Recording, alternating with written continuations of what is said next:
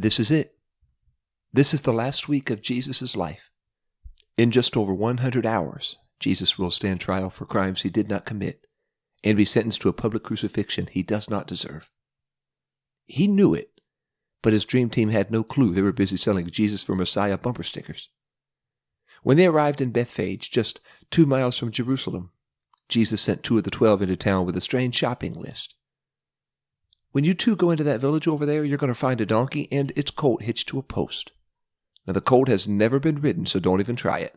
Just loose them both and bring them to me. They probably shrugged and headed into town, but sure enough, just like Jesus said, they found a donkey and its colt hitched to a post. And as they were hot wiring them, their owners came out. Can I help you, fellas? These men of God had been caught boosting burros, but Jesus gave them an answer when the owner asked the question. Yes, the Lord needs these 2. I doubt the owner ever heard that excuse. Yes, sir, the man we call Messiah wants to take these 2 for a test drive. Well, they led the donkey and colt back to Jesus. They threw their coats on these beasts of burden for saddles, and Jesus sat on the colt. Mind you, this is a colt that its owner had not even ridden. It'd be scary to jump on an unbroken colt and ride it around the parking lot, but it would be deadly to jump on an unbroken colt and ride it 2 miles down a mountain. Nobody knew what to think. Jesus was great at stopping funerals and unstopping deaf ears, but we've never seen him tame a donkey. But they were shocked when that little colt stood there and allowed Jesus on its back. Jesus chose a baby donkey, not because the rental car company was out of full sizes. He was fulfilling a 550-year-old prophecy from Zechariah. Rejoice greatly, O daughter of Zion. Shout, O daughter of Jerusalem. Behold, your king is coming to you. He is just and having salvation, lowly and riding on a donkey, a colt, the foal of a donkey. You'll find that prophecy in Zechariah 9, verse 9. Well, today was the day Jesus would introduce himself to his people in his holy city. For the last 3 years, Jesus has worked wonders and preached to thousands outside of Jerusalem, but on this day, he was about to ride in a one-float parade into the holy capital city into a crowd that had swelled to nearly 3 million people. And we're going to hear all about that right after this fun, catchy tune. Hey, good day to you, Simplify listeners. You are listening to L.J. Harry. I'm your host, and you're listening to The Jesus Blip on Simplify.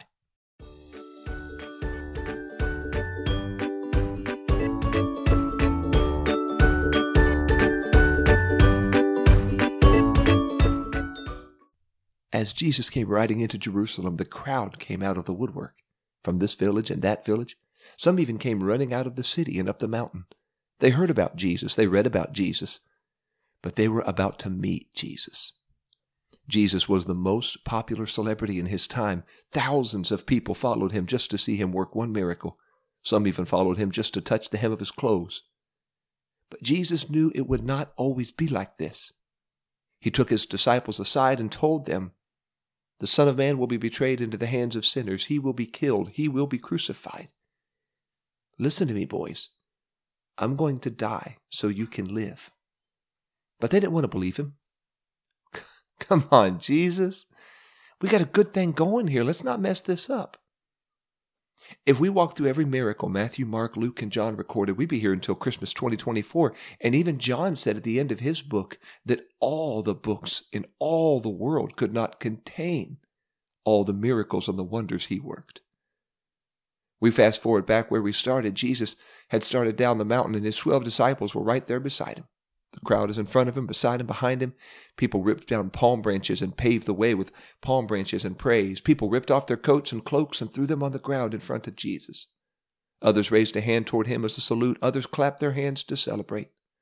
Some of the silvered elders wiped tears from their eyes because they finally saw the Messiah with their own eyes.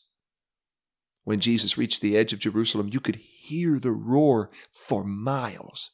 People were bowing. People were shouting, "Hosanna, Hosanna, Hosanna to the Son of David. Blessed is he who comes in the name of the Lord. Hosanna in the highest."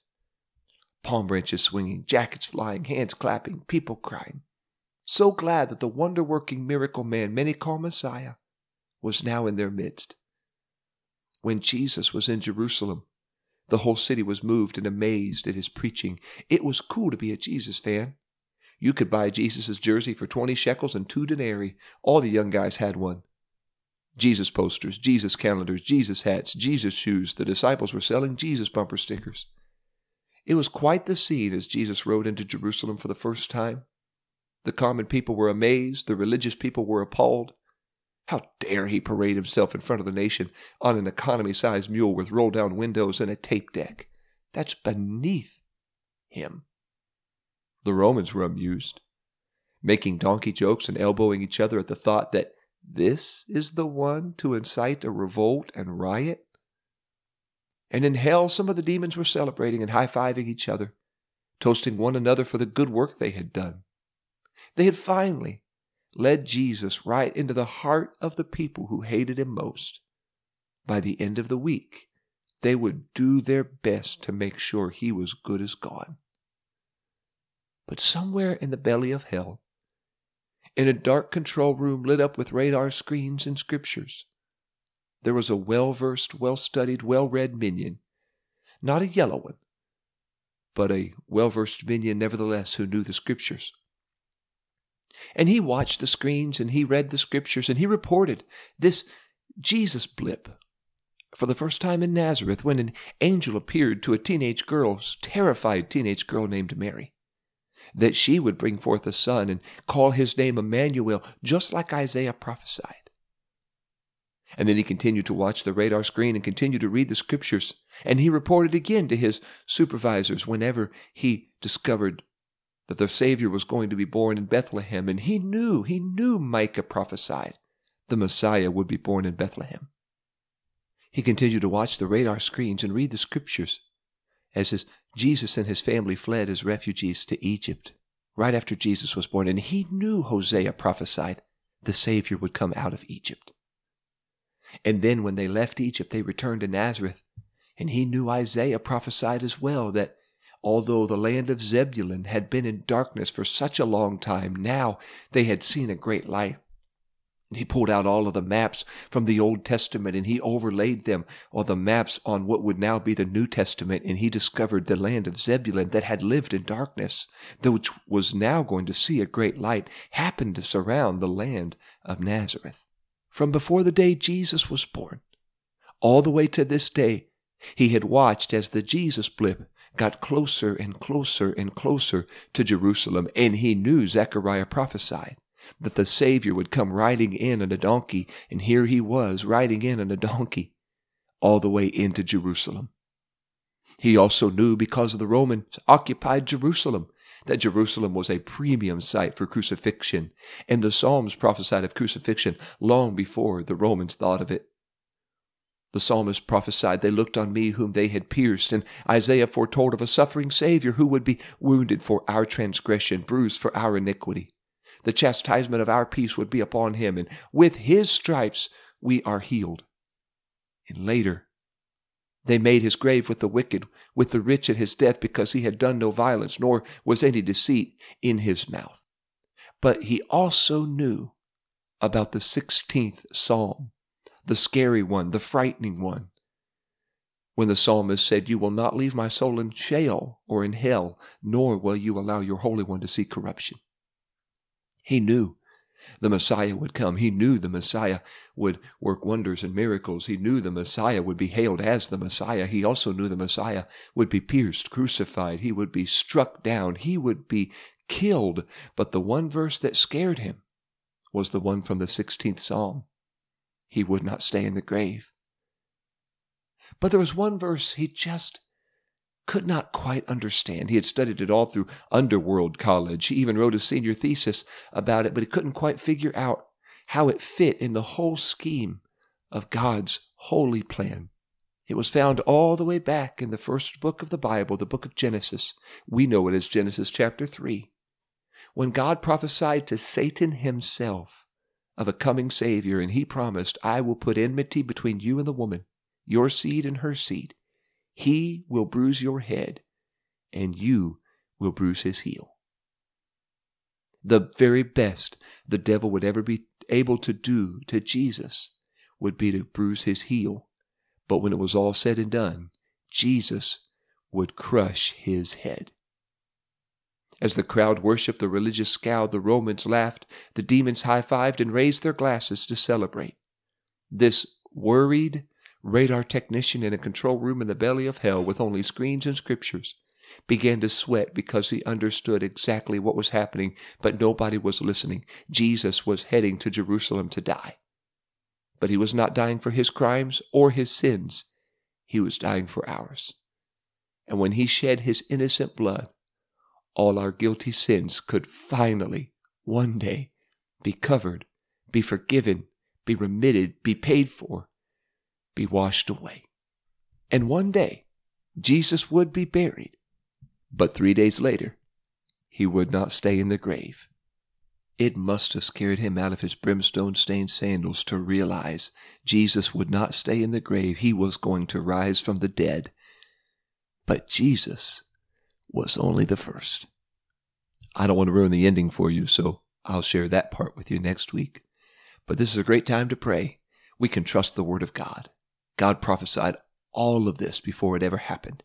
So let's pray today. The Lord would help us to trust His Word, and let's pray today the Lord would help us to worship. Today is a day to celebrate and worship. The Messiah has come. People realized who He was. They just didn't quite realize what He had come to do. But we do. We realize it, who He is, what He's come to do, and we realize the power that comes with the gospel. Lord, we worship You today. We praise You. You're the Almighty. You're the wonderful Savior. We love You, Jesus. Thank You for Your mercy and Your grace. Thank You for Your kindness, Your forgiveness. Thank You for the gospel. Thank You for the price You paid for us on Calvary. Thank You for the power that You displayed when You came out of the grave. Thank You for being willing to give Your life for ours. Thank You for being willing to lay down Your life. When You could have walked out of Jerusalem, You chose to lay down Your life in Jerusalem so we could have life. Thank You, Jesus. I do pray for all of those who are listening. You've made a promise through Your Word. You've made a promise through prayer. You've made a promise through preaching. Help us to hold fast to Your Word. Help us not to let go of it. Help us to trust You just as You said. Everything will happen just as You said. Help us today to trust You in the name of Jesus. We pray it and we thank You in Jesus' name. Amen. Thanks so much, Simplify listeners. I hope this episode has been a blessing to you. Happy Palm Sunday to you, no matter where you are around the world. I hope this episode has encouraged you to trust the Word of God and to worship God no matter what. If you have not yet clicked subscribe, please be sure to do so. You won't miss an episode and nobody else has to miss one. Also click share. That way you can share this podcast with others. If you're looking for some other resources to help you in your walk with God and your discipleship, visit PentecostalPublishing.com. There are a ton of Bibles, Bible studies, books. A couple books I've written. One's called Simplify, which launched this podcast. The other is called 10 Words, a practical look at the 10 Commandments. They're both available at PentecostalPublishing.com. Also at Amazon for Kindle. And 10 Words is available on Audible if you would rather listen than read. Or if you live in our Knox County, Mount Vernon, Ohio area, you can pick up 10 Words at Paragraphs Bookstore at the corner of South Main and East Ohio. And if you do live in the Knox County, Ohio area, and you are looking for a place and a church family with whom you'd like to worship Jesus and celebrate His resurrection, join us at Vernon Church. We will be having service. Sunday school classes start at 10, and then morning worship at 11. We're going to celebrate the resurrection of Jesus Christ on Easter Sunday and practically every Sunday, but especially this coming Easter Sunday. So join us, 1635 Old Delaware Road here in scenic colonial Mount Vernon, Ohio. Next week is Easter week, and I want to share with you a devotion all about the empty tomb, and I am really excited to share that good news with you next week. And also and always look forward to walking closer with Jesus as we walk through Simplify.